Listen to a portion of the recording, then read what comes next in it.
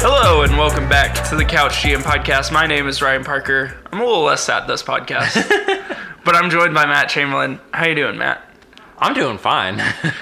Life's good here. Yeah, well, you signed a free agent. Your team signed a free agent. My team is like hemorrhaging superstars, so that's one thing. Before we dive into episode 41, where we'll talk about free agency, winners and losers, and some possible trade destinations for Russell Westbrook, remember to follow us on Twitter at NBA Couch GM Pod. You can also find us on Instagram at Couch GM Podcast all the way, spelled out. If you haven't already, find us on Apple Podcasts, Spotify, Google Play, and Stitcher. Give us a rating and review, and we greatly appreciate that. I think we're sitting at 5 stars now on Apple Podcasts. I think like 2 of those are probably from me, but whatever. Matt, why don't you recap episode 40 for us so people can get caught up if they haven't listened? So we hit the Kawhi deal from all angles. Clippers, Thunder, Raptors, Lakers. Thunder in there because of the Paul George surprise, which we also talked about and just kept inserting the knife a little bit deeper on Ryan's heart. But he's getting over it.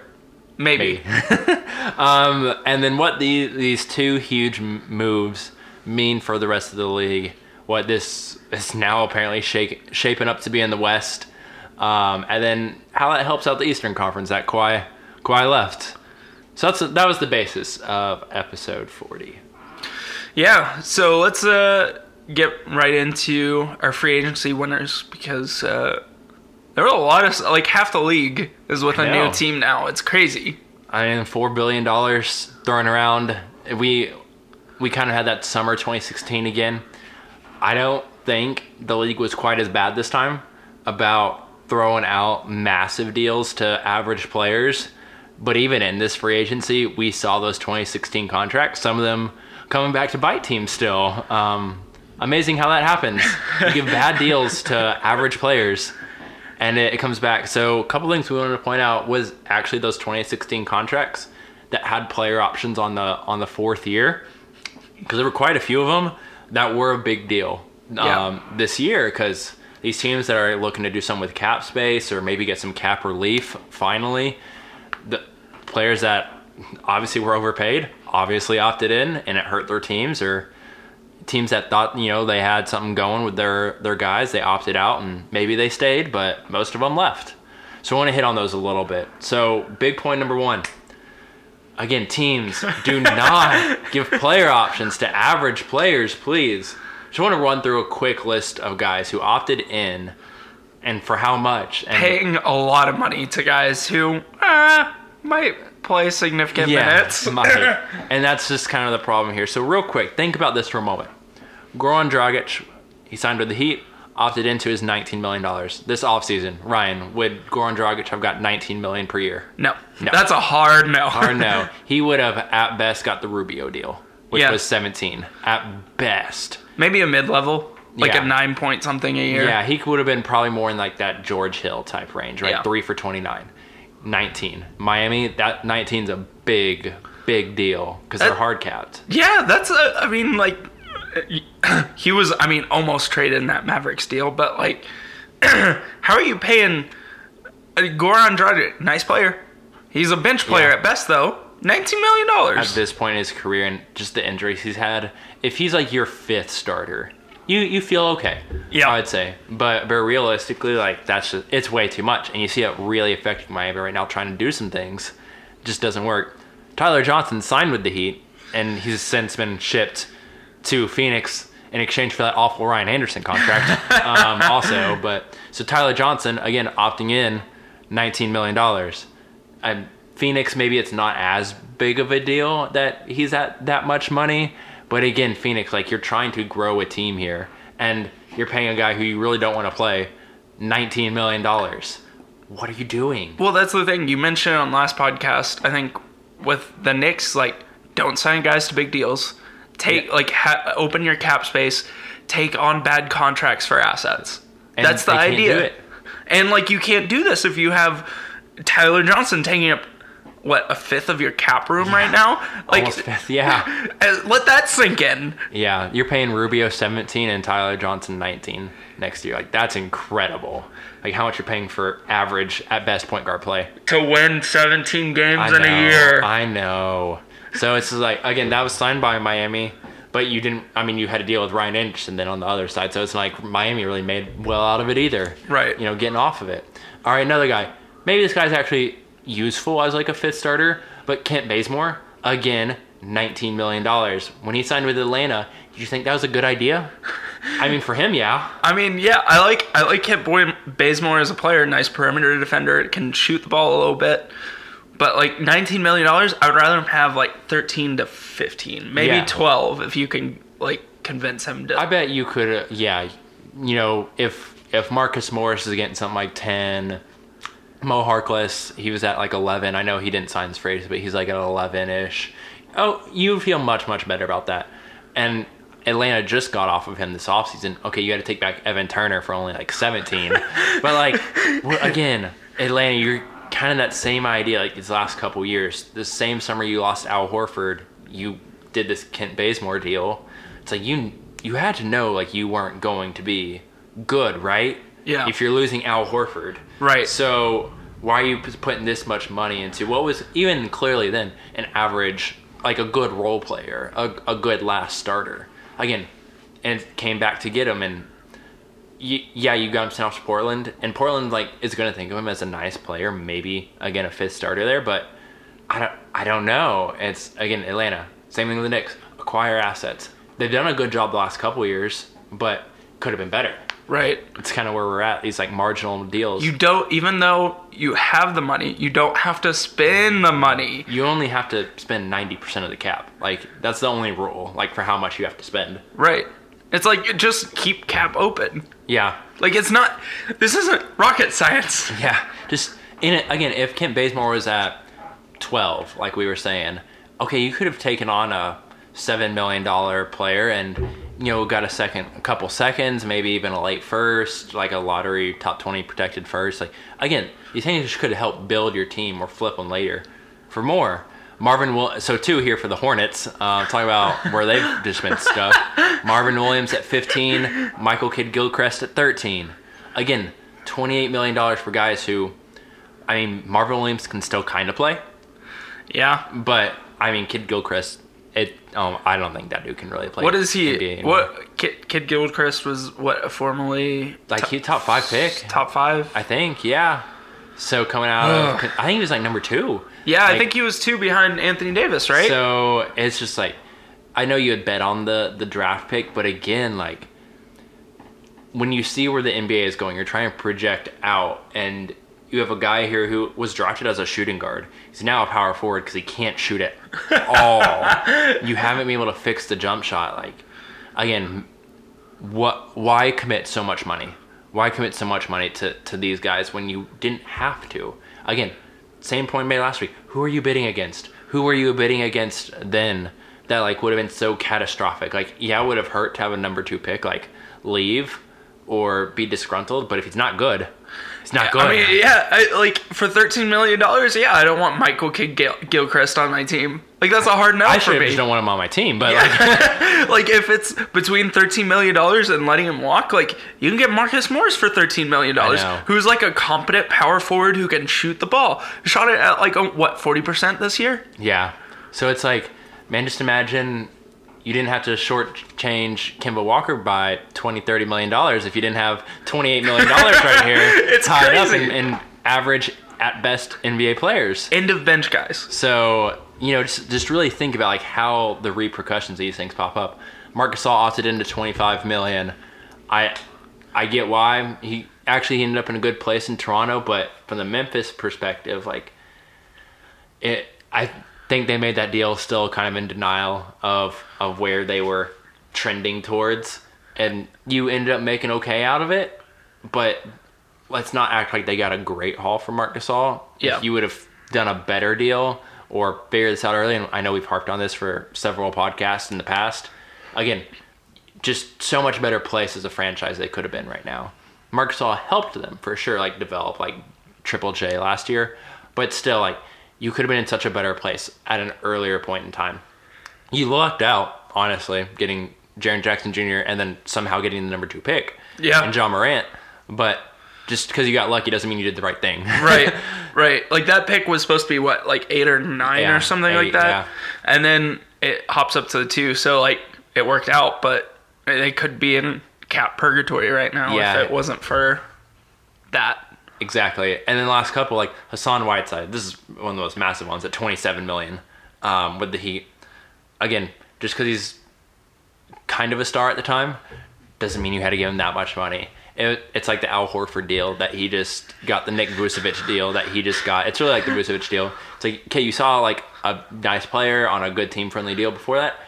Doesn't mean you got to double his income. Like $27 million. 25. Okay, so the last 2 people we've talked about, Hassan Whiteside, Marc Gasol. $25 million and $27 million for each of those guys. You've made this point multiple times. Who in the world is paying Hassan Whiteside okay, let's say someone's going to match you or go above you. Who's paying him $30 million? Exactly. If you can find a team that's going to pay Hassan Whiteside $30 million, it's the New York Knicks. Like, that's who it is. Like, just say, okay, nice. See you later. Go ahead. And I know at the time you didn't want to lose him, but again, who are you bidding against? And then also, like, would it have been that catastrophic? Because Miami hasn't been good since LeBron left. Right. Like, let's just straight up face it. Like, they've been 40, 45 wins since then. Would it really have been that bad to let him go? I know you were just pushing for the playoffs. Did Hassan Whiteside really help you get to that 7-8 spot? No. Okay, so we've talked about this with the Thunder last podcast.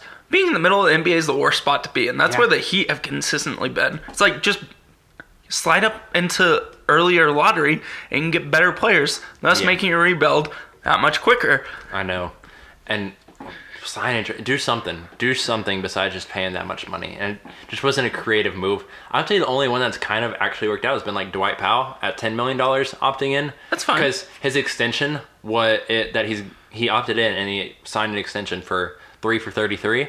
So it's like, all right, so yes, that's actually good market value. So it's like, all right, out of all those deals, one like was actually okay for the team to be like, you know what, we're glad he opted in. Right. Like that's kind of the point. Like, when you give average players player options, this is what happens. Like, the team gets stuck at the back end of it. So can we quit doing that? Yeah. Obviously, some teams like learned from it this offseason, but some didn't.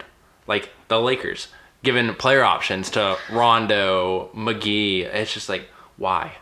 The Knicks doing the same thing, giving, player options. It's like, why?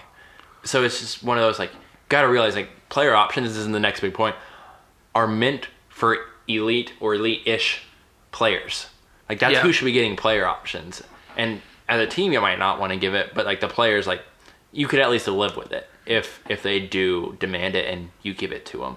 So the other guys, you can't, because that's what kills you, honestly. Like, you see it this summer, teams making trades, like, that want to do more than they realistically can, but they can't get anyone to take these contracts. At least not for half decent value. Like Whiteside, you got Portland to take him, and Portland, they needed a center, and it seems like they were kind of over Myers Leonard. Okay, like, you kind of lucked into that, honestly, but like, that stuff doesn't happen. All these other guys, like, for the most part, it just doesn't happen. Like, you can just get someone to take them. Right. Like, no one's taking Cade Gilchrist. Right. Gasol, at least he had like a pedigree about him that could help Toronto, but Toronto knows he's not worth $25 million. Right. They know that. Got him that championship, though. Helped get him that championship, so. In that one case, again, he's well overpaid. Right. But it at least felt worth it because you got there. But again, we've talked about it. If they got bounced in that second round by Philly, been like, man, now we got to pay Marc Gasol $25 million next year. That's a much worse feeling. Yeah, that's you're right. If they lose, that's a harder pill to swallow. It's gonna be a hard pill to swallow this year because, like, if they decide to go in rebuild mode after Kawhi is left, like, no one's really realistically taking on that contract until February, when you only have to pay Marc Gasol for 3 months, essentially. I know, and so that's kind of where I'm at with him and a lot of these guys. Like, you can't get off of them until the trade deadline, probably. So, all right, so last big point on player options. So think of these guys who had player options that opted out, and it was the smart move because they either got that money and were able to extend it out, or they obviously took the much bigger pay jump. Kyrie, Jimmy Butler, Chris Middleton, Kawhi Leonard, Harrison Barnes he's not elite, but he's elite-ish. Kind of. Al Horford, Jonas Valanciunas, again, elite-ish for a center position. Kyrie opted out of $21 million. Jimmy opted out of 20.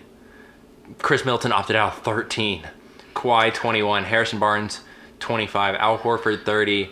Valanciunas 17.5. And then Kyrie's now going to be getting about $35 million a year. Jimmy $35 million a year. Chris Middleton 35. Kawhi, apparently he's on a 3-year deal now, which Shams just dropped today. It's not a 4 for 142 anymore. It's a 3 for 103. It's a 2+1, which is weird. So kind of strange, but okay. Very Kawhi thing to do. Harrison Barnes, it's not $25 million per year, but a 4 for 85. He kind of just bet like next offseason he wouldn't get a 3 for 60, which he wouldn't have. Right. So it's a smart bet to opt out, but with the intention of getting a long-term deal. Same thing with Valanciunas. Probably wouldn't have got $28 million next offseason for 2 years. So 3 for 45 now. Smart. And we're going to hit on this Al Horford contract. I can't get over this, Ryan. It's this 4 for 109 deal. Like, is just incredible. It's going to be an albatross contract, I think, by the end of it. It's going to be like Embiid, Ben Simmons, and Al Horford. And it's like, what is Al Horford still doing on this team, and why is he getting paid how much again? I would say, like, by that time, you would have extended probably Embiid again. Yeah. You would have to Simmons, but like, you're paying this guy. There's some non-guarantee on that last year, but it's just like, what makes you think like paying him? And there's been some like speculation this is a descending contract, but nothing official that I've seen yet. So it's like, if this is an ascending contract, that last year he's gonna be making $29 million. It's a lot of money to be paying Al Horford at age 36. Even if the cap goes up, it's going to be a bad deal. Like, yeah. Like getting Al Horford now might make sense for you, but by the end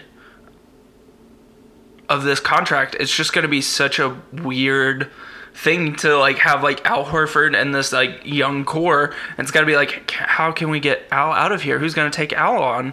And no one. The same thing we're getting into on a slightly different level with Whiteside. Now, Al Horford better player than Whiteside, obviously, but at age 36, 35, depending on when he would potentially be getting moved, again, like, is that not that? It's going to be fairly comparable to Whiteside now, like, honestly, like, but it's just of age. But still, whatever, like, he's limited on the basketball court. Or Gasol, like, yeah, he might be able to come in and give you some pedigree, some just championship help, but you're still going to be like, man, we're paying this guy way, way too much, and hopefully it works out. Those are just deals, like, they come back and they get you. That's really the one awful one out of all these. Maybe the Middleton one also. I'm fine with paying Middleton, because really that's a signaling to, like, Giannis, like, we'll take care of our guys for the most part.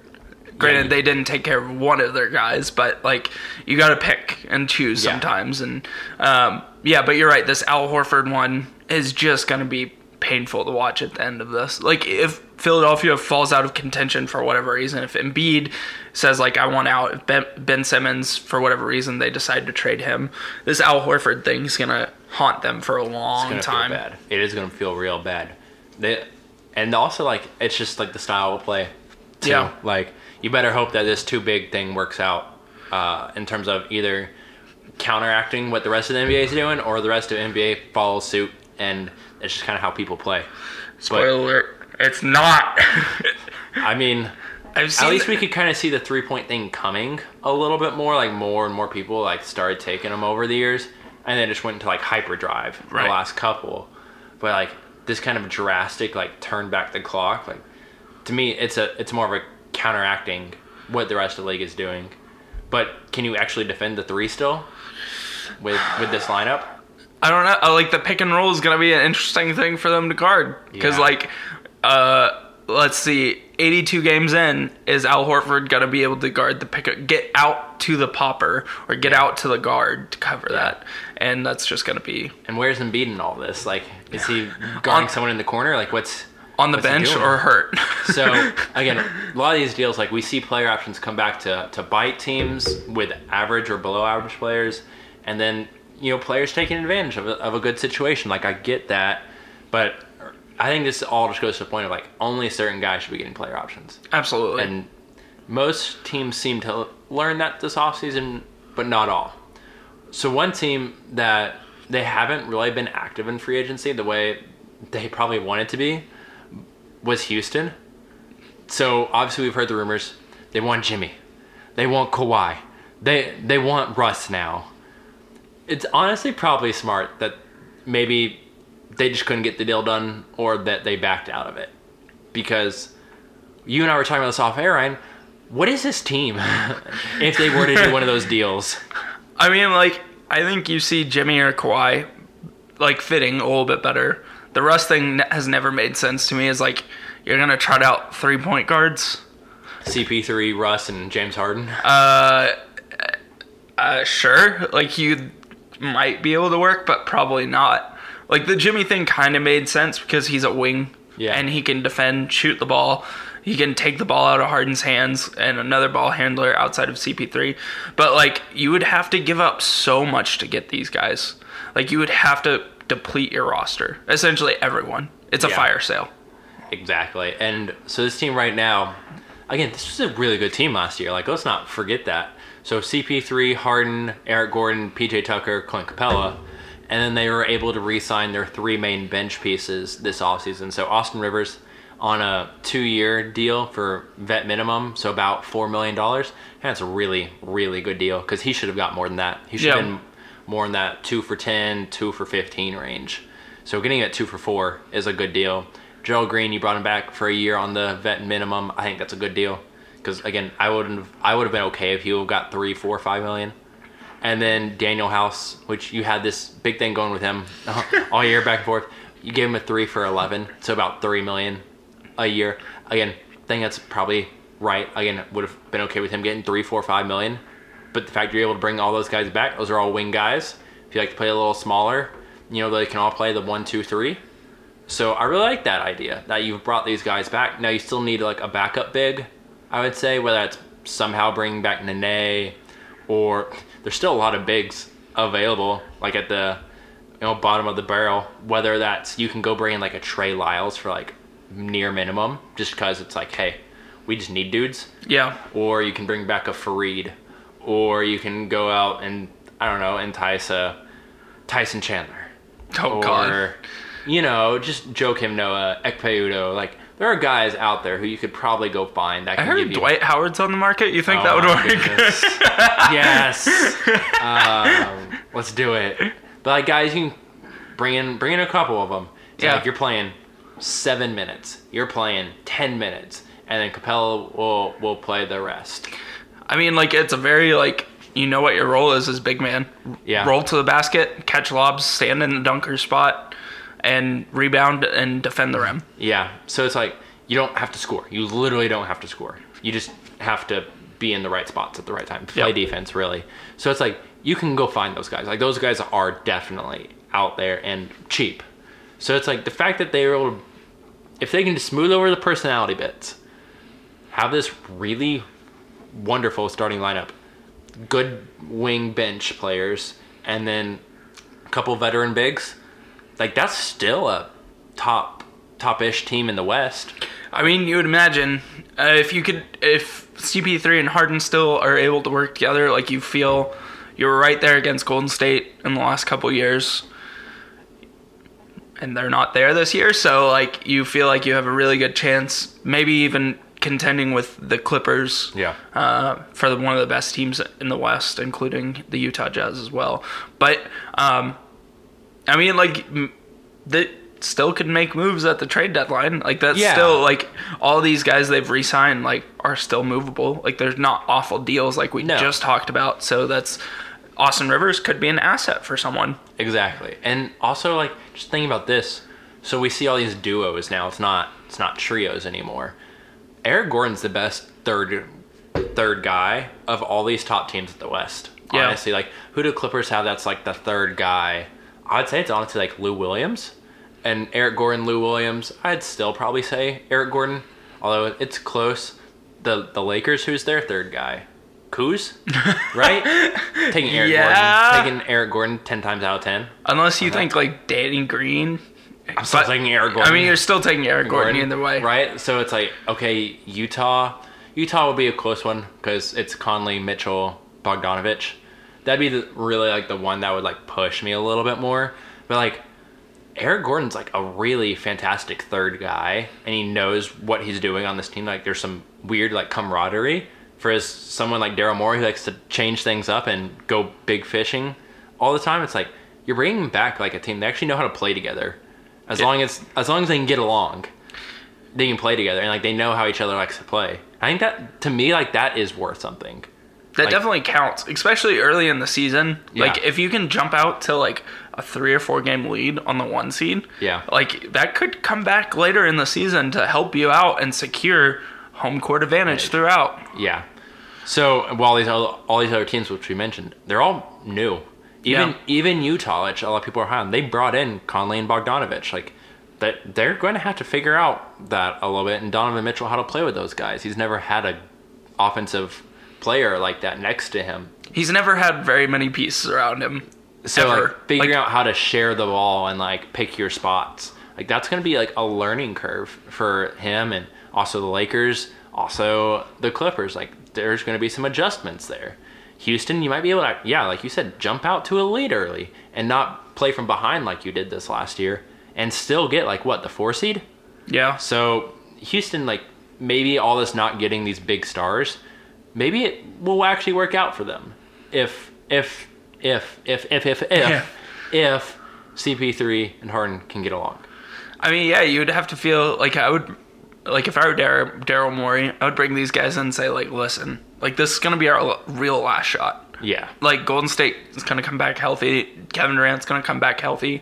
Like, let's try to take advantage of it. If this year doesn't pan out, fine. I'll trade both of you. Like, whatever. Yeah. Like, whatever. But, like, let's really give it our last shot this year. Like, get healthy this offseason, and let's see what we can do. I think that's the smart approach. We'll see if they follow through with it. Another winner from this free agency, I think it's kind of like second-tier point guards. Yeah. So, obviously, like, Kemba and Kyrie are, like, tier 1. To me, tier 1 means, like, you can be, like, the first or second guy on a championship team, and, like, you feel really good about that. Whether you win or not, but you feel good about it.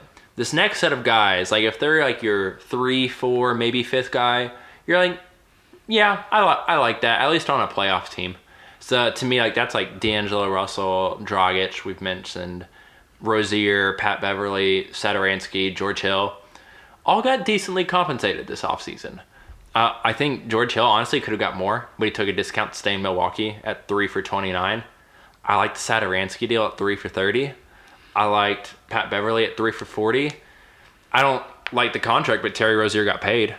For him, it was a good contract. Getting 3 for $58 from Charlotte. Yeah, I mean he wouldn't. That's like a Schroeder deal essentially, right? Yeah, I mean he's getting paid like $19 million a year. Oof, that's a. I mean, yeah, that's a. All these guys you've listed off, it's like we talk about it all the time. Guards win games, and like these guys might help you win a game. They're not gonna like be the like first tier like you had mentioned. Yeah. But Goran Dragic opting in. Yeah. Like we talked about, $19 million. Not getting that elsewhere, but he definitely won the offseason. Yeah. So it's like for these guys, all of them, I would say they're winners because either they got well compensated or they ended up in a good spot. For someone like Satoransky, it's that you got out of Washington. Like, instantly, winner. Jabari Parker's a winner, too, because he got out. He went to Atlanta. So it's like some of these guys, it's either you got paid, you got to a good destination, or you got out of a bad spot. So for all those guys, like, I would say they're winners. Now, whether the team that got them is going to like the contract in a year or two, maybe a different story. But all those guys, like, you made out well from this free agency. And, yeah, guards, you can get paid. You can talk teams into you real easily because you have the ball in your hands a lot. Yeah. It's like, hey, you want me to run your offense? Because I can do that really well. So then, flip side though, guys who got paid, who don't have the ball in their hands, starting centers, honestly winners in this free agency. I'm a little surprised though, like some of these deals, and some of them we've mentioned, so we won't harp too much on them, but some of them like we haven't got to talk too much about. So, like the Horford one, like got the 4 for $109.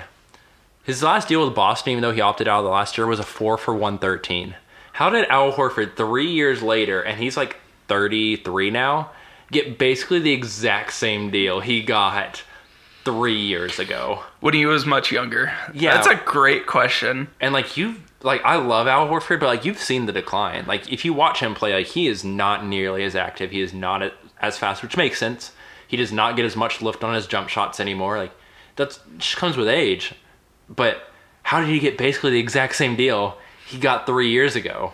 Like, I mean, that's bonkers. This was the crazy thing we kept talking about with, is like, who's paying Al Horford $25 million a year? Like, we kept hearing these reports before free agency started. It's like, who's paying? Like, New Orleans not paying him. Okay. Boston's not paying him. All right.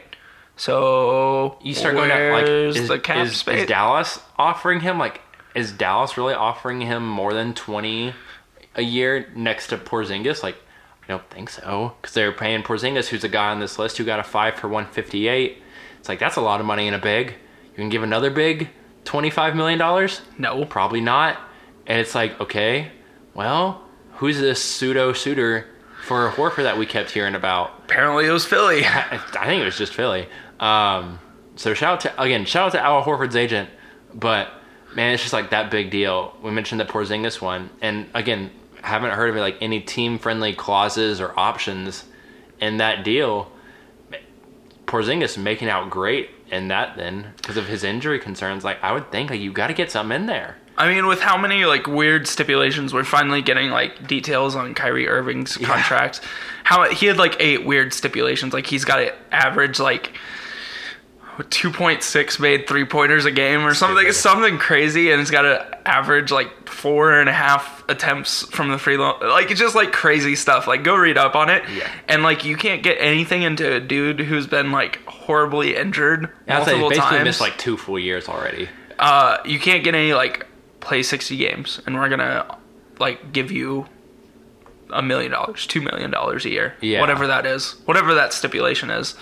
Yeah, it's kind of crazy. Like, it's just like for a team like Dallas who's still kind of figuring it out. I know Mark Cuban like probably just doesn't care. Yeah, it's like again, just having a few $1 million extra here and there that maybe you get to keep in your pocket or use somewhere else, which we've just been talking about with all those other player option guys. Like for a team like Dallas, like that's a useful $2, $3, $4 million you could have to use elsewhere. Well, we just talked about it with Houston. It's like Austin Rivers signed for 2 years for $4 million.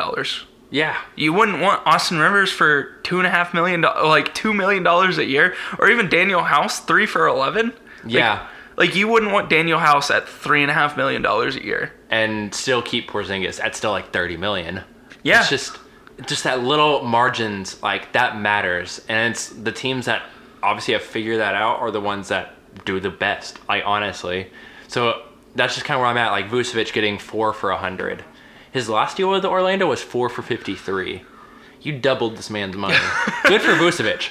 Good for him. But we off air were talking about like this is not the Steven Adams deal all over again. Yeah. A guy who's really good on one side of the court, it's all right at the other. And even what he is good at, he's still kind of, at least slightly limited. It's like, why are you giving this guy $100 million? Who are you bidding against? I mean, that's the thing is like, you look at the market for these centers, and I just don't know where they're getting. Like, if Orlando doesn't offer him $100 million, there's not a market for him to earn $100 million elsewhere. So, like, just don't offer. Like, you could offer him 4 for 80. Yeah. Is that not the same thing? Like, you're still who's paying. matching that? You're still paying your dude. Yeah. But like you're saving yourself $20 million. $20 million.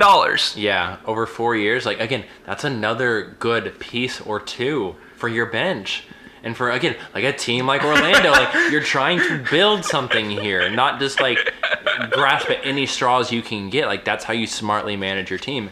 But then you see like this huge drop off, and it's like these are the type of deals like you should be expecting. Maybe a little richer than these, but like these are the types of deals that's like these are probably good moves. So like Brook Lopez, 4 for 52. I know he's a touch older, but he took that near minimum with Milwaukee last year. It's like $3 million, just a touch over it. Now he's going to get compensated like $13 million a year. Honestly, I wouldn't have been surprised if he got a little more than that, like 15 or 16.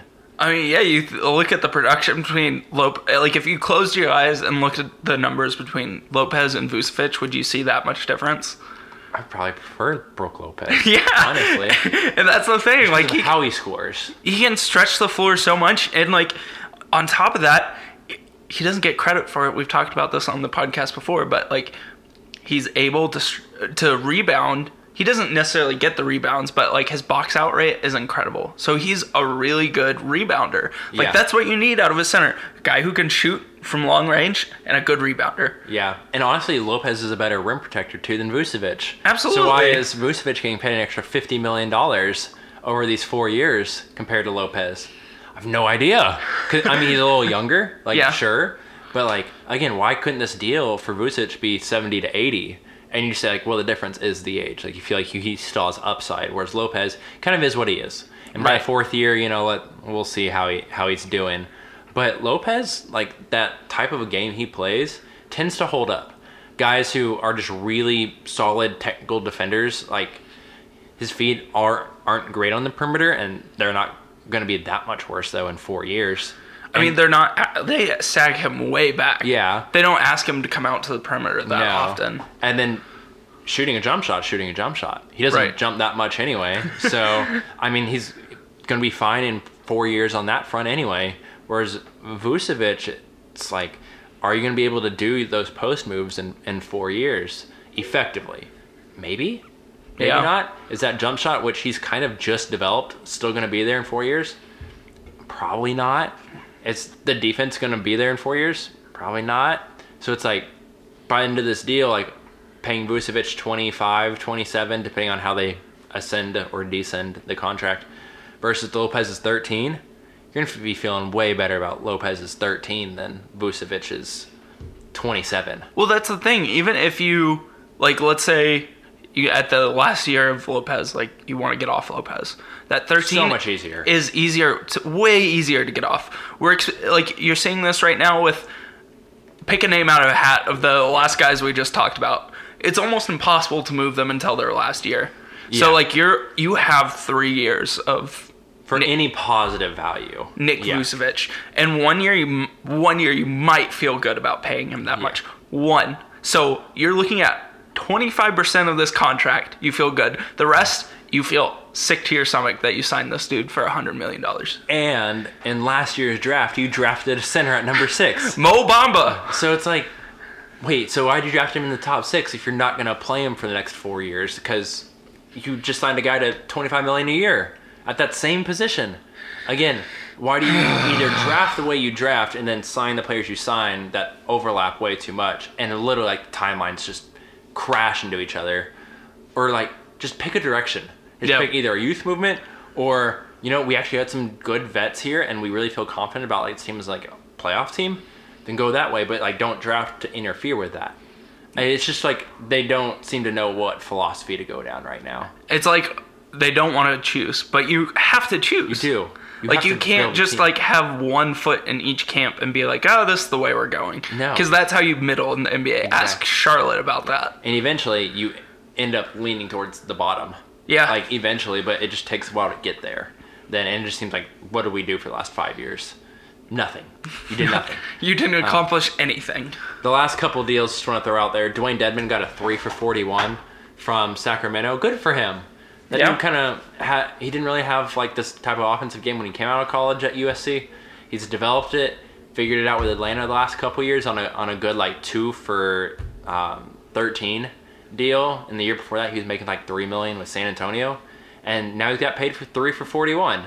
So good for him on that. For Sacramento, a little rich, but it's probably the exact type of center you want beside Marvin Bagley, a stretch 5 who, again, like Lopez, doesn't need to grab the rebound, but will box out and help out with that. And it's pretty decent rim protector. So it's like, I like that deal for Dedmon. And for the Kings, you picked, like, unlike Orlando, you picked, we're not going to re-sign Willie Cauley-Stein. We like Bagley. We think he's, like, ready now. We're going to get a guy next to him who's experienced and can probably teach him a few things and just be a good fit next to him.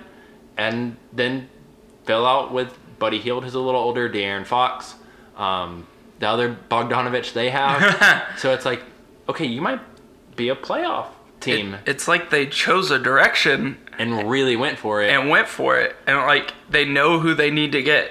Your yeses and nos as an organization becomes infinitely easier when you know what you're doing and who you are. Like, yeah, you're going to play De'Aaron Fox, Buddy Hield, and Marvin Bagley a ton. So you just fill out pieces around that. That fit well. Becomes so much easier. Exactly. And so that's why, like, maybe it's a little rich for Dedmon, but not by much. That's not a hugely negative contract. Like, and Dedmon, I don't think he's hit 30 yet. So it's like, he's almost there. But it's just one of those, like, good deal. That's a good deal. But then, like, Valanciunas gets a 3 for 45 from Memphis. Dedmon is way more valuable at this point than Valanciunas. It's like, Memphis, yeah, you overpaid, but maybe you're just rebuilding and you're just trying to teach Jaren Jackson Jr. a few things, trying to teach Brandon Clark a few things. He might get in the way a little bit of their development, but it's not an awful deal for Valanciunas. Again, is Vucevic at 4 for 100 versus Valanciunas at 3 for 45? Vucevic is a clearly better player, but that Valanciunas deal is going to feel probably better by that third year. Well, like, again, I keep bringing up this point. Dwayne Dedmon's 29, by the way.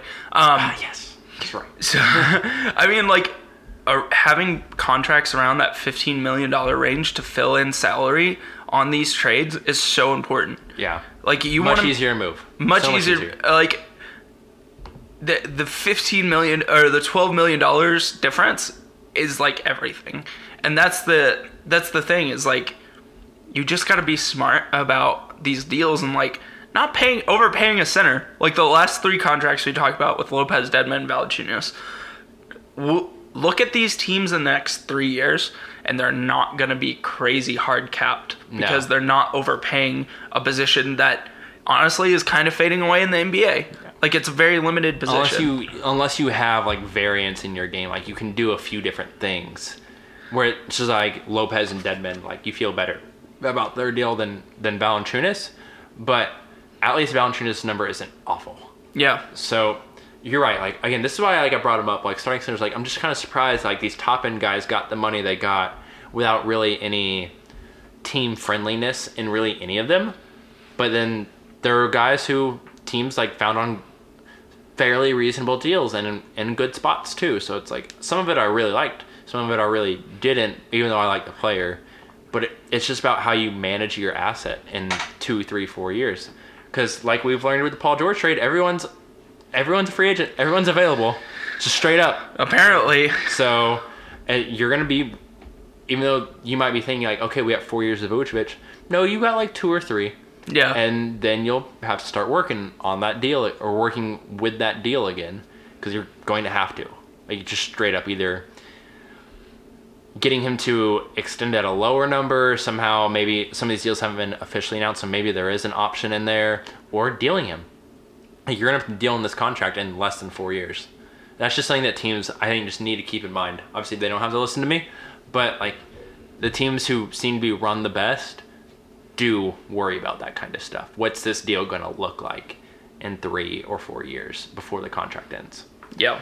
So now let's get on to bigger things. Let's get out of Dwayne Dedmon territory and bring it back here to Oklahoma. We're based out of Tulsa. It's right down the road. Favorite Russell Westbrook trade ideas? Because this is where we're at. I don't want to talk about this is happening, Ryan. I don't want to talk about it, but we're going to talk about it. So let's just dive into it. Let's get into it. Let's just rip out my heart. So small bit first. So one, OKC just the other day sent out Jeremy Grant to Denver for a 2020 first round pick. So now they've traded Paul George, traded Jeremy Grant for essentially draft picks. What should the Thunder be looking for, Ryan, in this Russell Westbrook deal that's going to happen eventually? So if you're just giving me I'm Sam Presti now. You have the job. I'm rebuilding. Straight up. Just straight. I'm not retooling. I'm not doing any of this garbage. Because like I've mentioned a million times on the last 3 or 4 podcasts, middle of the NBA is the worst spot to be. You don't want to be it. You don't want to barely make the playoffs and be out of the lottery or fringe lottery. And then your picks are worse. Yeah. All that stuff. Just rebuild. Trade Russ. Trade every asset you have outside of SGA. Just take on bad contracts from now on, which, by the way, the Thunder have created their own bad contracts, so they might not need to take on too many more bad ones. But just be bad for a couple years because, hey, the NBA can turn on its head in 2 years. Yeah, Kawhi can opt out and Paul George can be gone, and all of a sudden, there's just availability. I mean, like, look at the teams who have decided to rebuild. Atlanta, the Dallas Mavericks. Memphis, they've been able to rebuild fairly quickly because they've been smart about taking on bad contracts, taking on draft assets, and hitting on draft picks. Yeah. That's it. Like, that's what you have to do. And, like, I trust Presti with top-end lottery picks, not, like, fringe lottery picks because they've been really bad in the last couple of years. But, like, acquire a ton of assets, which they've started to do, and just build from there. Because, like, retooling is, I don't think, the answer here. Especially with Westbrook's contract. So it does make me wonder. Obviously, I'm not a Thunder fan. Like, I don't have the emotional investment that you do. But like, we saw what San Antonio did with Kawhi, where they went out and they like, we're getting DeRozan, Pirtle, in just like minimal things after that. And they even sent out Danny Green in that deal too. And like, but it's because the Spurs don't miss the playoffs. Like, that's just a thing of theirs. Like, they don't miss the playoffs. Like, they go for it every year, even if it's the 8, they go for it. Part of me's like, all right, so you acquired Gallinari, you still have Russ, you still have Steven Adams, you like Terrence Ferguson, you have SGA now. Yeah, you're kind of a hole at power forward, but Gallinari can play the 4, and you can slide in someone else there at the wing because you have a million wings, Robertson or whatever. I don't know if any of them are good, but you have a million of them. Could that team not push for the 8? Yeah. If you decided to trade Russ and get semi-reasonable pieces back, like maybe not a DeRozan piece, but something close-ish like that, a Tim Hardaway-esque guy. Yeah, I mean, like that's what I kind of saw on Thunder Twitterverse this past week is like, it would be awesome to have Russ a victory lap for us. It's just to like every home game, 41 games, like you're just gonna cheer your heart out and like celebrate this dude every step of the way. And maybe make the playoffs, but then you're getting bounced in the first round. Yeah. For what, a 15th pick? 14th pick? Yeah, probably, something like that. But at the same time, and honestly, it'd probably be more like 16 or 17 because the East 8 spot is going to be worse. That's true. Probably 7th and 8th.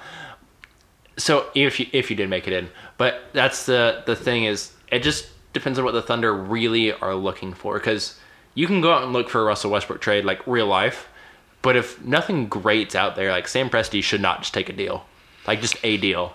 So right? So here's my thing: you got so much back for Paul George. Do you really need to get any assets for Russell Westbrook? Can you just get salary cap relief? Like, can you go get a Goran Dragic from Miami? Just eat a bunch of 1-year moves. Yeah. Or one-year contracts, and then basically clear your books by next year. I mean, that's what I would do. Well, I mean, like, you've got a historic haul. Like, we're talking, like, historic haul for Paul George.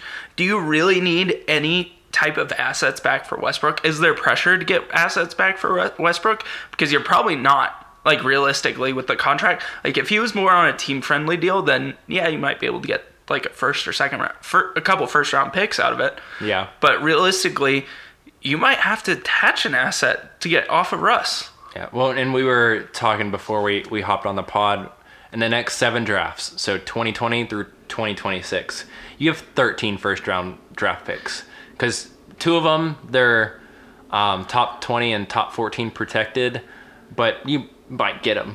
So it's like you could have like something like 11, 12, 13 first-round draft picks. It's a pretty easy way to rebuild your roster when you already have that many pretty much locked up. I mean, you have to think, even if you're taking the Sixers method, 2 of those guys hit for them. Surely. Surely, like, the odds are, like, you can hit on one of those, maybe two. And they're probably going to, for the most part, especially your own pick. So you actually have your own picks in most of these. Like, they're going to be pretty good picks, at least for the next couple of years. Like, top 10 picks, assuming lottery doesn't just groin kick you like it did some of these teams this past year. So it's like, you're right.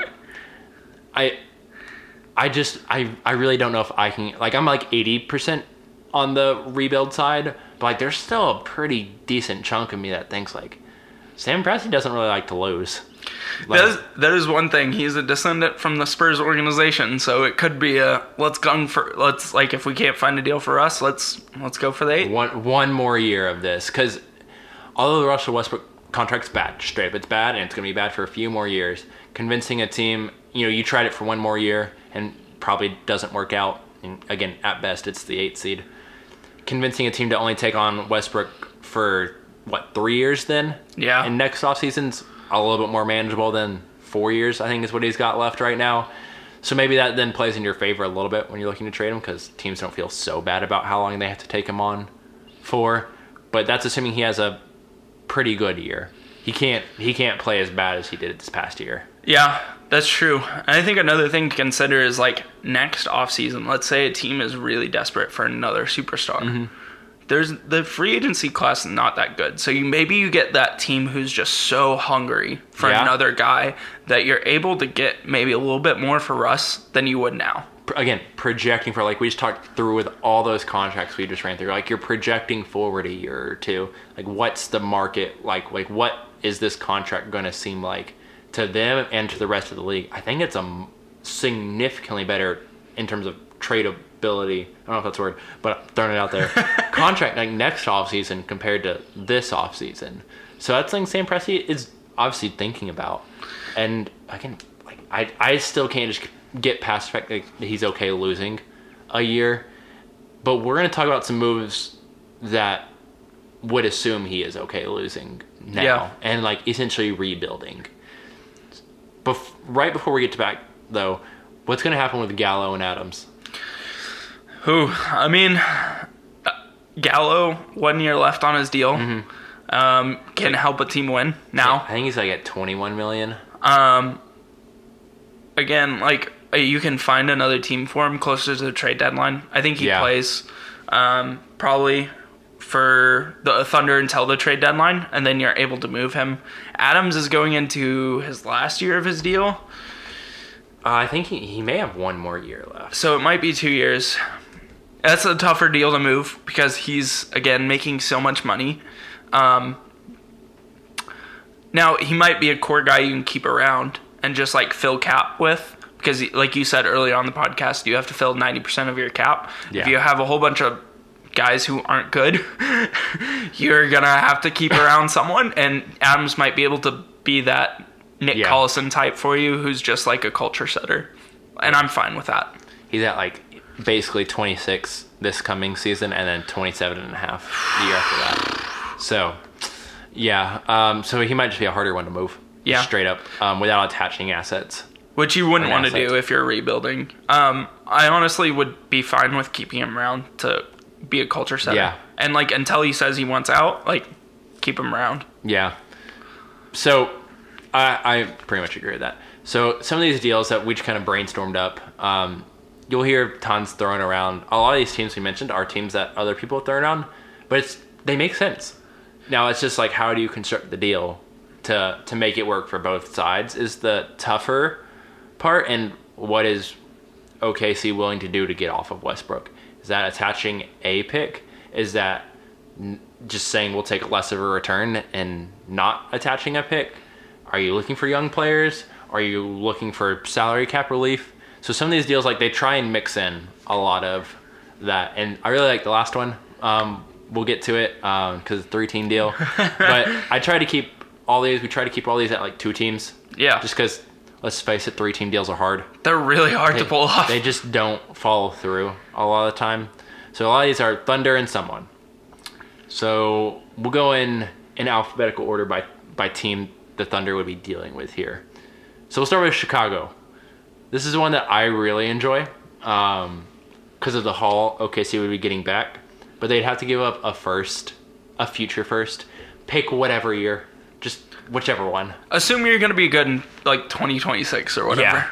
So like this deal idea is Westbrook and for salary, Patrick Patterson, and a future first, whatever year, for Zach LaVine, Lauri Markkanen, Cristiano Felicio, and Denzel Valentine. So Felicio and Valentine are just dead money, just straight up. Those guys can't play in the NBA. That's like $12 million. But Markkanen and LaVine, those are two very real players. Now, I think LaVine maybe a touch overpaid, but he looked a lot better this year than I've talked about, and I've admitted like I was kind of wrong on that contract. I felt much worse about it last summer than I do now. But if you could somehow get Markkanen out of this deal and just talk the Bulls into like, hey, think about what your roster could look like if you put Russell Westbrook on this team. Like you're in the playoffs in the East. Yeah. I don't know if they actually are, but you can talk them into it. I think like Chicago has been so bad for so long. Like I think the city of Chicago would love Westbrook because they kind of for sure. I mean, like he embodies that city really well. Feels very Derrick Rosey. Yeah, and like you know, if you could make a push, like we saw Detroit kind of like have that Blake Griffin miracle season where he pushed that team into the playoffs. If you could get that team to like a 6, maybe 7, like anything could happen. Like just get there. Just get there and see what happens, and you get at least 2 home games in the playoffs. Yeah, and maybe you kind of get in that net situation where like you just happen, or you think you're gonna draw a good first round matchup. You know, it's something, but like just I'm thinking of this team. If they gave up what we just talked about, you could start Westbrook and Kobe White, your top 10 draft pick from this past year. You traded for Otto Porter. You just went and signed Thad Young for some reason to 3 for $41 deal. And then you still have Wendell Carter. So it's like you're not giving up on your youth movement still. Like you still have developmental guys. And one of the appeals of Kobe White was he can play off ball. Right. So, okay, well, play him off ball. And also, like, that's a pretty good starting 5, actually. Well, like, the thing about it, we talk about it, getting the first star is so hard for a team. It is. And Chicago hasn't been able to do it in free agency. If Westbrook was able to recruit Paul George to Oklahoma City, I love Oklahoma City. It's not the same market as Chicago. No, it's not. Like if you think, okay, we can get Westbrook, we're one dude away from competing because it's the league is just duos now. Could you not go get another guy and feel good about it? Like the next disgruntled guys, you still have assets to make moves for. It's not like you're giving up all your picks in this move either. Yeah, and so that's why I'm just kind of thinking like, and you just brought in Satoransky, who's a nice bench piece. You brought in Luke Cornett. You have, trying to think who else is on their roster. You have Chandler Hutchinson. They drafted into the first round the other year. You still have Chris Dunn, who is like a defensive specialist at the very least. Still like Antonio Blake needs a good like guard off the bench. Like you just need a couple bigs. And all of a sudden like this is definitely a playoff team this year. And you're right, like you can recruit guys there because to be honest, like you have an opening in the front court still because Thad Young can come off the bench. Right. Or you can say Kobe White, you're coming off the bench and you're just going to run the second unit, which isn't a bad thing for a rookie or by that time it could be a second year player still. Like that might be more appropriate for their development anyway. So like you're right, like this team, like you all of a sudden the trajectory of the franchise is just 100 times different than where it is right now, which is you're probably still thinking 30 wins right now at this point, honestly, because I'm not sure where LaVine can really carry you to. I'm not sure like how this Markkanen front court with Wendell Carter is really going to look because they haven't really played enough together anyway because of injuries on both sides, but also like just spacing and also defense. Like I'm just not sure if it can work just anyway. So it's like this kind of gives a slight reboot, a slight jolt maybe more to this franchise that honestly needs it. The Bulls, like they need something more positive because since the Derrick Rose days, I can't really think of much good for the Bulls. I mean, they had the Rondo time. Like, yeah, they had pushed the Celtics a little bit. Yeah, there hasn't been much. Like, it's been Jimmy Butler, but even then he got super disgruntled and wanted out. So I feel like that's just left such a bad taste in their mouth. Like, you can't, you don't think of that as a good part of Bulls history, right? At least recently. Maybe you look back and you appreciate it more, but like, this team just like needs something like that infusion of talent and pedigree. Absolutely. So that's why I think like that's like an idea. Now, OKC, like, again, you're attaching a future first, but if you do one that's more friendly to you, like, it might not matter. That you have to attach something. And again, you're attaching it because Levine and Markkanen are like real young player assets, and you're convincing the Bulls to take on a bad contract. A bad, quote unquote, bad contract in Westbrook. Like, yeah, he's overpaid, but you pay for stars. Yeah. Like, just straight up, you have to pay for stars. Yeah, if you're wanting to make your franchise relevant again, don't you think the Bulls would sell a ton of Westbrook jerseys? Oh my gosh, like, I mean, I know Chicago people go to games, like, just anyway, but like, that it's different when you have something like a Westbrook to go see rather than Zach LaVine. Like, it just is different. Yeah, I like that deal for both sides. It makes sense.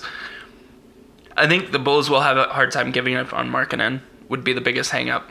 Probably. You're probably right. But, I mean, they've shown the last year, like, they'll make moves. Thad Young, Otto Porter, like, they'll go do things. So, I feel like you could talk them into it.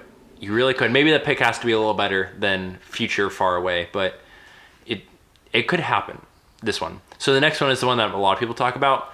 It's the Miami Heat deal. This one, to me, though, it's hard to do in, like, all actuality. Because I'm not sure what Miami's willing to give up. I'm not sure what OKC exactly wants back.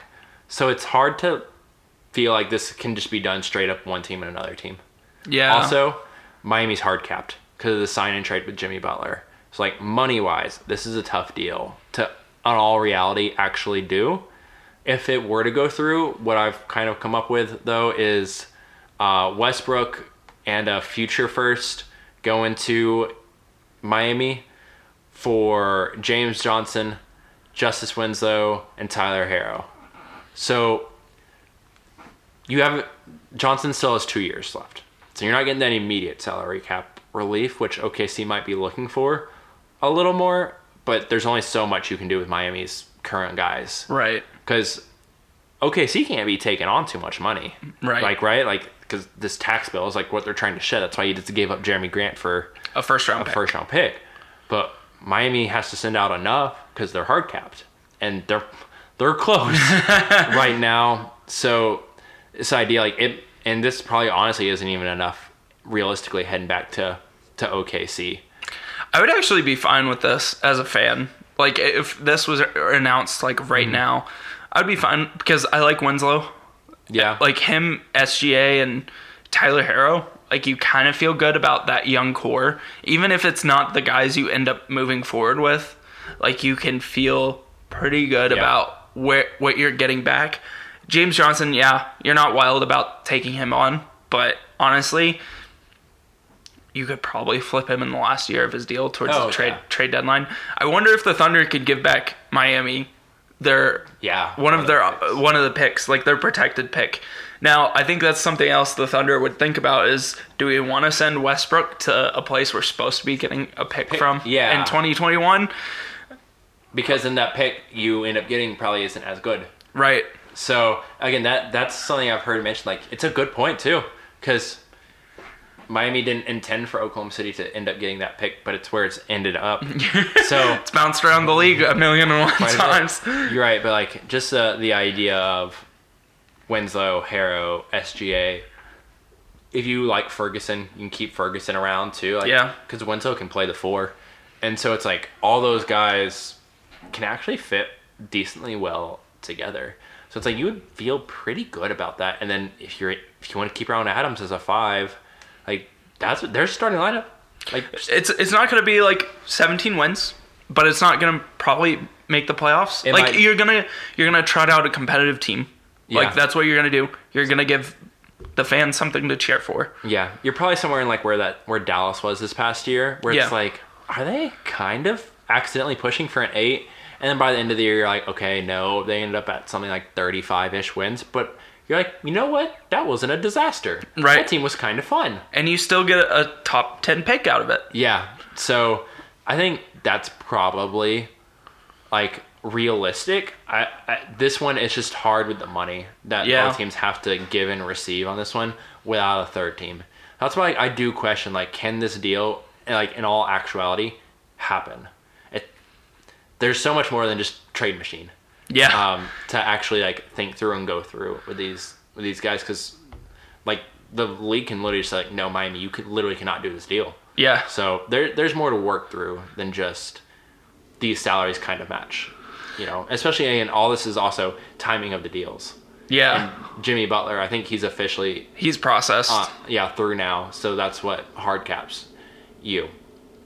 I found it funny. Side note, that Philly and like their goodbye tweet to Jimmy Butler forgot the L, and his name is Jimmy Butter.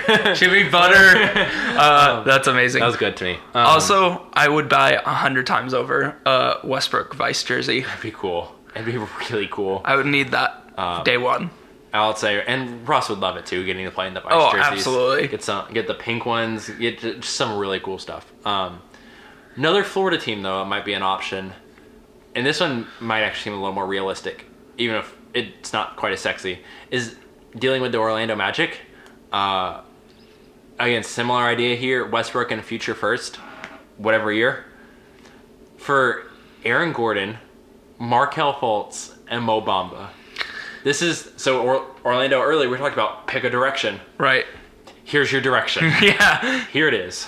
I like this, like, right off the bat. Like, Sam Presti loves his former lottery picks. Mm-hmm. Nerlens Noel. You can go back through Thunder's sign and trade history.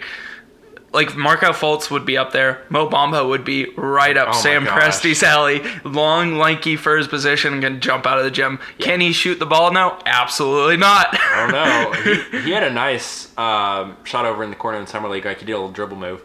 But it's like, in this deal, Orlando says, like, you know what? We signed Vucevic. All right? We re-signed Terrence Ross to quite a bit. Don't forget about that one.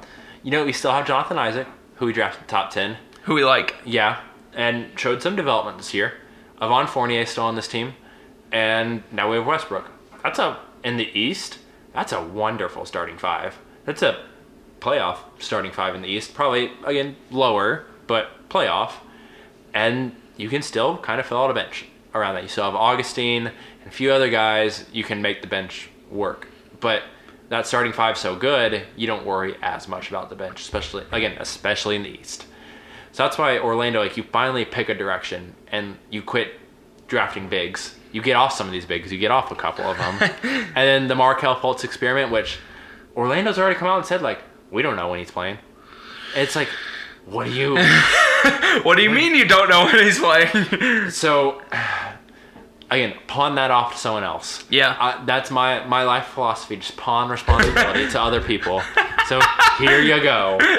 And you let OKC figure this out. Because, honestly, though, Fultz and SGA, if you can make that work, like, that's a good backcourt going forward. It could be really good, especially if Fultz plays to his potential. I like Aaron Gordon, too. Like, he's signed for, another 3 years? Yeah, 3 He signed that extension last summer. Mm-hmm. And if you want to ever get off Steven Adams, you have Mo Bamba now. Yeah. Maybe Steven Adams can teach Mo Bamba how to use a weight room. Set a screen. Yeah. So, you know, it's like Adams could actually teach him a few things, and then you could trade Adams next year as an expiring. So it's like there's actually direction here still for OKC. Young prospects you feel good about, or at least you have the chance to develop, or Aaron Gordon's on a decent deal, actually. Right.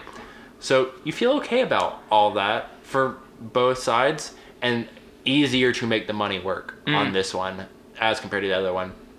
I've seen Gordon and Fournier switched on this deal potential. OKC, though, I'm not sure why they would do that, because Avon Fournier has a player option next year for $17 million. So it's 17 this year and then player option for 17 the year after. Don't know why Avon Fournier would turn that down. So, again, kind of the same conversation as back at the top of the podcast.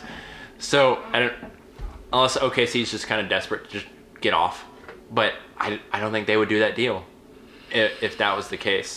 Yeah, probably not. I mean, like, if you're looking to shed salary and get under the tax, I don't know why you would take on a guy with a player option who could endanger your cap space without you really having the ability to shed him. Yeah. And it's like Fournier next to SGA, like that's a competitive backcourt, but then that stunts Fultz. Right. Whatever potential is still there if you believe he has some. So that's why I don't like that one as much. I don't think the Thunder would pull the trigger on that deal. But, is Orlando willing to part with Aaron Gordon? Guess it depends on how good they feel about Jonathan Isaac, to be honest. But I could see that one.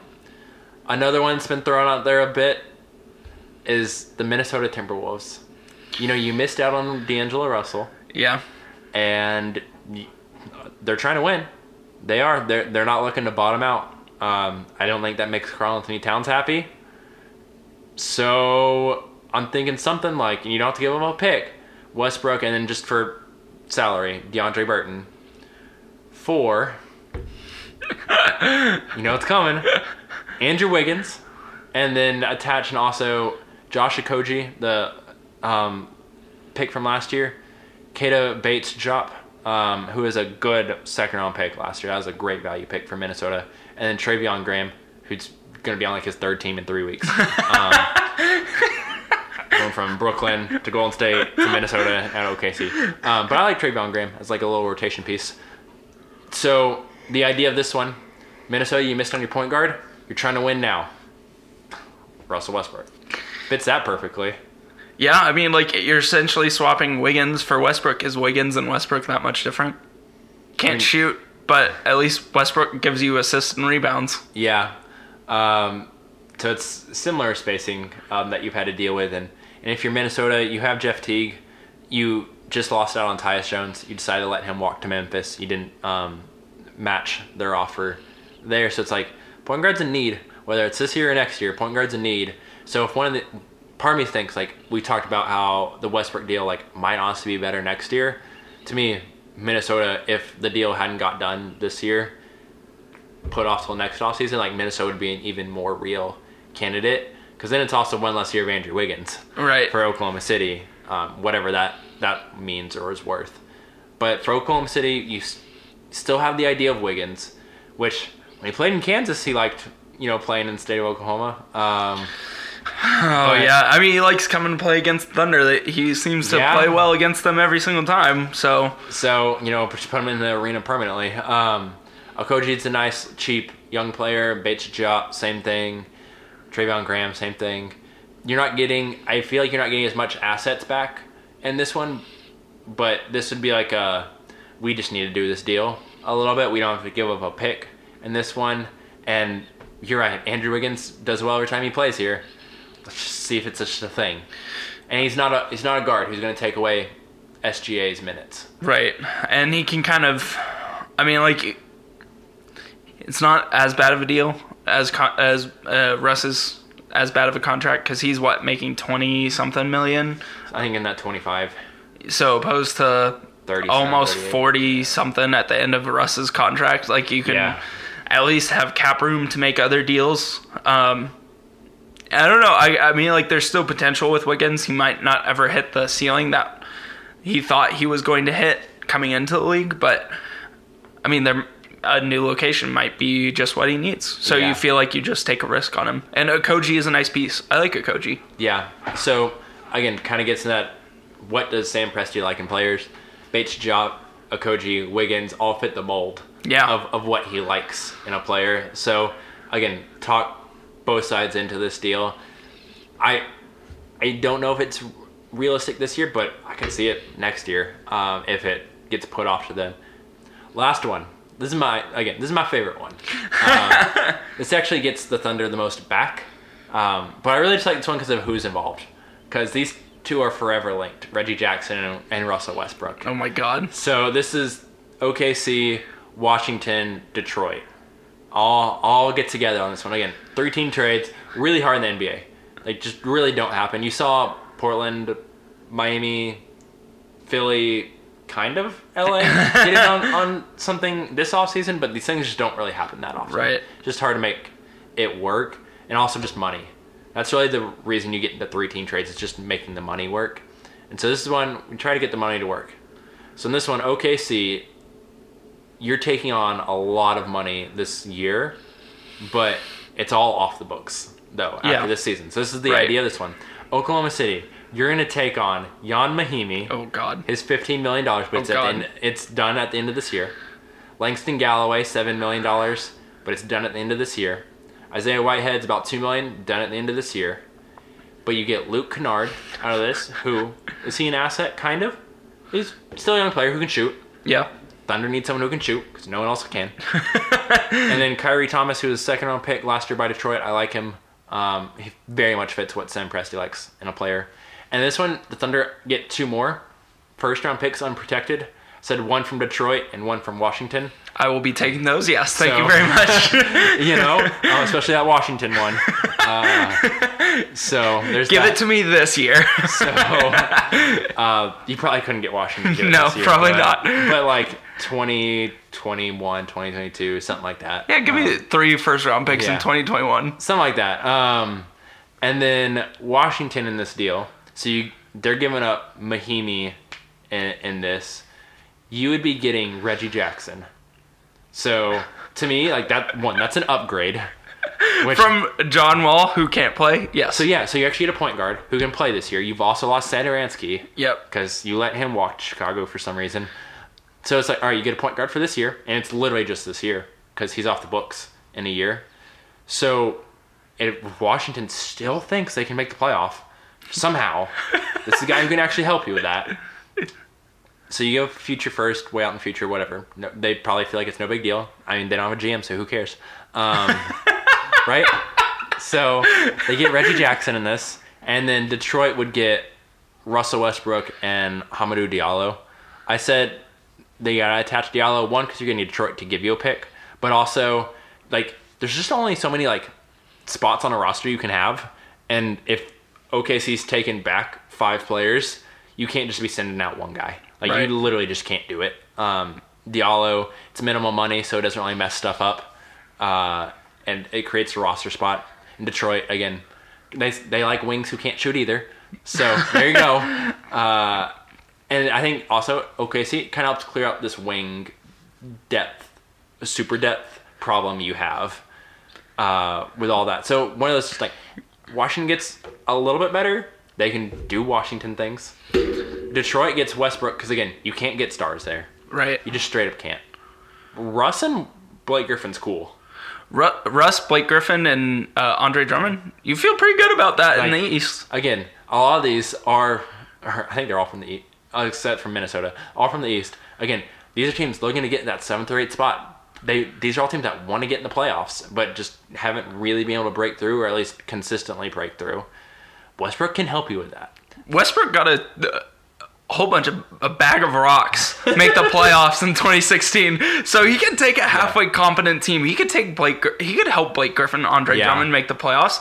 That could be like a 6th or a 5th seed in the East if you're lucky. Yeah, as long as it stays relatively healthy, like that's actually a good team, and they're not really giving up much. Detroit in this deal. I mean, like, you give up Luke Kennard and future first. Like, you feel good about that. A 2nd-round pick, whatever. Like, 2nd-round picks get thrown around all the time. Everything to me in this deal would be seeing Reggie Jackson and John Wall have to get along in Washington. I know, John Wall's like yelling at him from the bench, and Reggie Jackson just gives him the bird in the middle of the game. I would love this, because Reggie Jackson is like one of the biggest egos in the NBA, and that's saying something. Yeah, I know, right? So like $19 million, 1 more year. Reggie Jackson's trying to prove himself. Go to Washington. Like that. This is just where these type of guys like have to go, right? It would be a perfect fit. Like, absolutely perfect fit. I mean, the same type of point guard, right? Yeah, exactly. Yeah. So when Wall gets back, hopefully next year, it's seamless. Like, oh wait, it's so different. Reggie, I mean John. Yeah, I know, right? And then OKC and all this, like, yeah, you're really, as much as anything, you're buying salary cap relief and all this, because all these guys are coming off the books except Luke Kennard, really, next year. And you feel okay about Kennard as just like a piece, not a huge piece, but fits next to SGA. right? Like SGA is like a defender, can handle the ball and knock down some shots. Luke Kennard, he's a shooter. Yep. So if you have them as your backcourt, Shea can guard the more difficult two, or guard, and then Luke Kennard can guard the other. And like you're like, okay, it's kind of something to build with, and then you got a couple more picks. You're right, you can probably squeeze a couple more second round picks out of this that OKC is probably going to lose in the future just because of how some of these protections on some of these picks are that they've sent out. So it's like you're getting draft compensation, you're getting salary cap relief, and another nice little piece to go along with SGA. Again, that's why it kind of makes sense, but there's no way this deal can really get done with just OKC and Detroit. Like, yeah, realistically, like I tried, and there's nothing that would make me say St. Presti would take this deal or Detroit would take this deal. Unless you're straight up flipping Blake Griffin for Russell Westbrook, but neither team, like, it wouldn't make sense. Yeah. It wouldn't make sense for either team to do that. I feel like you're trying to pair those guys, right? And Detroit can't send out Andre Drummond to OKC because then what are you doing with Drummond and Adams? There would have to be like a third team involved taking Drummond, but again, it gets into what we were talking about earlier. What teams are taking $25 million centers on without like a lot of reason, like pick value attached to it? That's just kind of where you get into those things, and that's why in this deal, like, Drummond stays, and you just shift around other guys. That's probably how this is gonna have to get done, and it helps OKC also not only with getting off money this year, but just how much of a tax burden they have to deal with this year too. Because in this deal, they're taking on about $30 million, but sending out 40. So again, Thunder might be able to get under the tax straight up, which to them would be huge win if you're just saying tank. So that's why I feel like this is actually a semi-realistic deal. It might not be the assets the Thunder want, but all the money relief you get just can set them up like to go do things in the future. Yeah, I feel like there are always the obvious teams in these deals. I feel like there's going to be a sneaky bidder in this somewhere. Oh yeah. I would love to see, like, I know it's kind of crazy, but like Milwaukee kind of just take a risk on it, you know? Why not? It would be almost impossible for the money, but like you could get off Eric Bledsoe then. I guess, yeah. Ooh, that'd be tough to make that work, but I would get the idea. Yeah, that's just a lot of money locked up. It is. And then you have to pay Giannis, but it would be fun for like Milwaukee to just absolutely swing for it. Yeah, I'm just trying to like look through some of these teams. Like, if this would probably be like a next offseason if Cleveland was just like, we want to win, we still have Kevin Love. Oh my God, that's still a thing. This 2-point guard thing with Sexton and Garland isn't working out. Newsflash, probably won't. But they're there. Dallas is still there. I tried to make Dallas's work, and Dallas is tough to make it work, honestly. Yeah. To give OKC any sort of like real relief in any way. New Orleans. Because Tim Hardaway Jr. has another couple of years, and I tried. I mean, like it's hard to move supermax deals involved. Although you could get like assets more like in the Bulls trade, like Alonzo, or try and steal like Nickeil Alexander-Walker. Yeah. Who at Summer League's super fun to watch. Man, he's made some incredible passes. Like Jackson Hayes has gotten a lot of attention on Twitter, but for that dunk, he's made just so many like smart plays, and like his passing is incredible. I did not see this type of passing this often, this much at Virginia Tech, and maybe it's just a spacing issue, but man, this dude can pass. Do you think like they would be okay with getting off Lonzo now? Like if that opportunity were to come up. Yeah. If New York came calling at the trade deadline and were like, hey, we want Lonzo for a couple picks. Yeah. I could see him doing it because you feel like a Drew Holiday, Nickeil Alexander-Walker backcourt, like that works. Both guys can play on ball, both guys can play off ball. Like that would be a great backcourt for New Orleans in the next year or two if you're still trying to like get into the playoffs. Yeah. So that's where I feel really, really good about that. But just making that deal work was tough. Everyone throws out the Knicks. I don't know how you make the money work. Not until December, at least. And I don't think the Thunder are wanting to go into this year with Westbrook on the roster, reportedly. So. And I don't think they would trade him at the trade deadline, honestly. No. I think it's either this offseason or next offseason. if they decide to rebuild. Yeah. So that's why I don't think the Knicks one is really going to work out. Maybe it works out next year, but not this year. It's just not.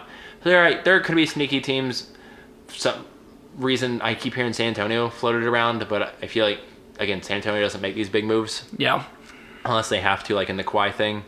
So there are some sneaky teams, sure, but sometimes don't overlook the obvious. Yeah, you're right. It could just end up being the Miami Heat. Yeah. Like Pat Riley could just be hungry for that second star. Who knows? Matt, do you want to say anything before we end this podcast? Summer League. Summer League is fun. Got some fun young guys out there. I don't know why Croatia is all of a sudden involved. I love that they're kind of playing like national, like under 19 national teams, or like just B division national teams. Like yeah, it's kind of cool. China beating the Hornets. Ooh, I mean that's the low point for the Hornets, right? Oh my gosh, like that's hilarious to me.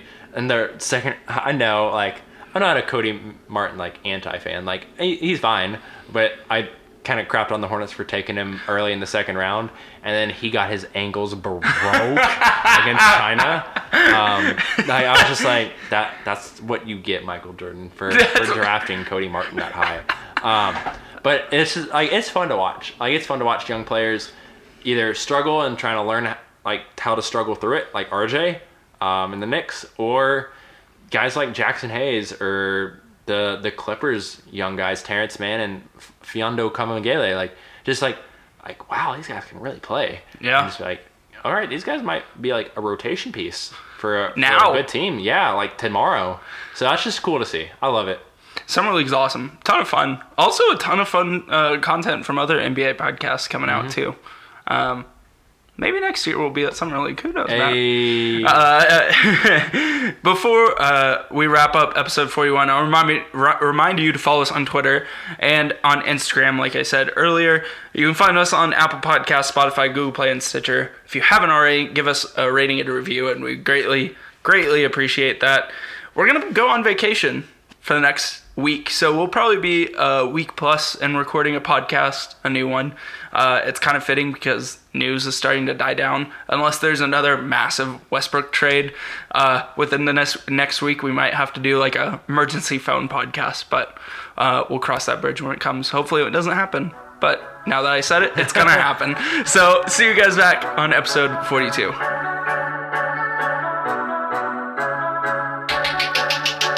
Yeah.